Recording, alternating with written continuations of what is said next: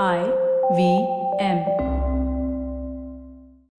You are listening to The Signal Daily. Brought to you by Front Page Studios. There's a groundbreaking pharmaceutical drug in the works. And guess what? It was actually conceptualized by artificial intelligence. Yes, you heard that right. An AI-designed drug developed by Insilico Medicine is now entering human trials.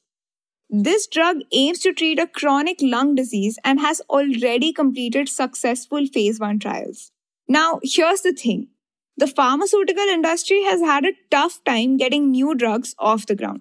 In fact, according to Nature Medicine, 86% of newly developed medicines between 2000 and 2015 failed to reach their endpoints.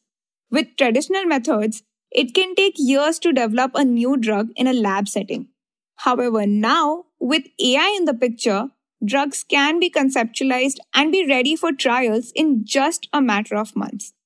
Take Japan's Takeda Pharmaceutical Co., for example. It recently purchased a psoriasis drug that was developed in a mere 6 months, and all thanks to machine learning technology that filtered through tons of molecules to find the best one for the job. AI is also proving to be a valuable tool in the fight against viruses like COVID-19. A priori Bio, a pharmaceutical company, is using AI to test antibodies against billions of possible variants of the virus. This helps it design vaccines that can stay resistant to the virus's pesky mutations. You see, it's a task that would be nearly impossible for humans alone. As Lovisa Avzulius, CEO of A priori, puts it, there is no way that your human brain can put all those bits and pieces in place and figure out that entire system. Now, investors are keeping a close eye on the AI-designed pharmaceutical market. In fact, they are hoping it could become a $50 billion industry. But it's not all sunshine and rainbows. Some high-profile failures like Sensine Health and IBM's Watson supercomputer have left a few bumps along the way. Sensine Health, a UK-based pharmaceutical company, experienced a significant setback when its share prices collapsed last year. The company faced financial troubles after running out of cash and leading to a loss in investor confidence. This failure highlights the challenges faced by companies in the pharmaceutical industry, even those utilizing AI technologies.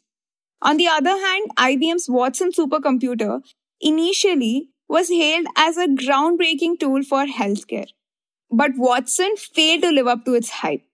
In particular, oncologists at a US cancer center were left perplexed as the program's intelligence did not meet their expectations.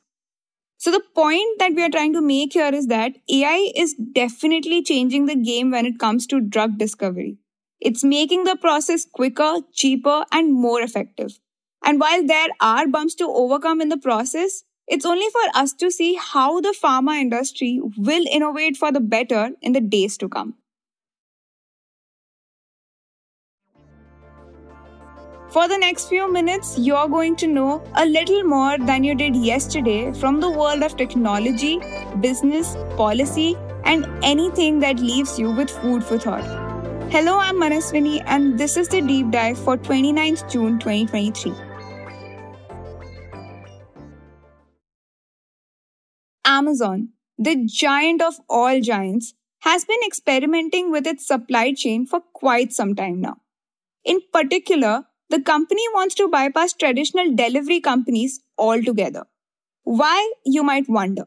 Well, first, of course, to cut costs that go out in paying commission to the delivery companies, like, say, United States Postal Service, which is almost essential in rural parts of America.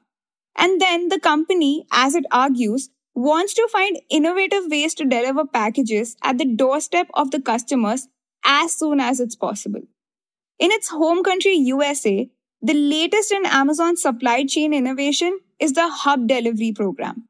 So, under this program, what Amazon is thinking of doing is to recruit small businesses, the barbers, the florists, the bar owners, and the guys who sit at the grocery shops, to start delivering packages for Amazon in their immediate neighborhood. Basically, imagine you ordered a mixer grinder for your kitchen from Amazon, and the next day your friend from the nearby bakery shop shows up at your doorstep, delivering your parcel. So this way, you see, Amazon will partially reduce its dependence on delivery companies, while the small businesses will get some sort of a side hustle. Beryl Tomei, Vice President of Amazon Last Mile Delivery and Technology, told news portal Axios, and I quote, "This program will help create opportunities for delivery partners interested in growing a business and supplementing their income." The criteria for participating businesses is that they would have to be available for deliveries all days of the week, barring some major festivals, of course, and they need to have a physical location where Amazon will daily drop off packages. As the Axios report estimates, the local business in this process will earn about $2.5 per delivered package. Amazon is preparing to launch this hub delivery program across 25 cities in the United States, including Los Angeles, New Jersey, New York, and Dakota. But wait. $1 million question is, does this whole program ring a bell? It should, because I'm sure you've heard of something like this before. Maybe somewhere closer to home? Well, that's because this concept of last mile delivery is exported to the USA from our own country, India. So yes, in 2015, Amazon India started a program called I Have Space, in which the company partnered with bhaiyas and didis of kirana stores to deliver packages to customers within a 2 to 4 kilometer radius of their store during their free time. By 2022, as per Dr. Karuna Shankar Pandey, Amazon's director for last mile operations in India, I Have Space program collected more than 28,000 kirana partners in over 420 cities. And while Amazon claims that the program added to their capacity to deliver in all the pin codes of India, this Desi supply chain innovation was first taken to Japan and Spain. And now, after almost 8 years of its humble beginnings in India, it is being launched in the USA under a new name, Amazon Hub Delivery.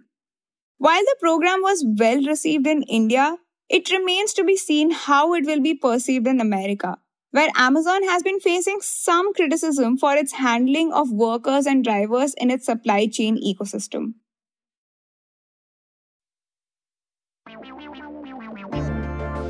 If you like listening to The Signal Daily, please show us some support. Rate and review us on Apple Podcasts and Spotify. We'd love to hear what you have to say about this podcast. So feel free to shoot an email at hello@thesignal.co. Also on that note, the Signal Daily crew is taking a break tomorrow on the account of Eid. We'll be back on Monday. Happy long weekend, folks, and Eid Mubarak. The Signal Daily is produced in association with IVM. The episode was written and researched by Anoop and Charmika, edited by Dinesh Narayanan, produced by me, Manaswini, mastered and mixed by Manas and Nirvan. You can catch this podcast every morning on Spotify, Apple, Amazon Prime Music, Google Podcast, YouTube, or wherever you listen to your podcast. We are thesignal.co on Instagram, LinkedIn, and Twitter.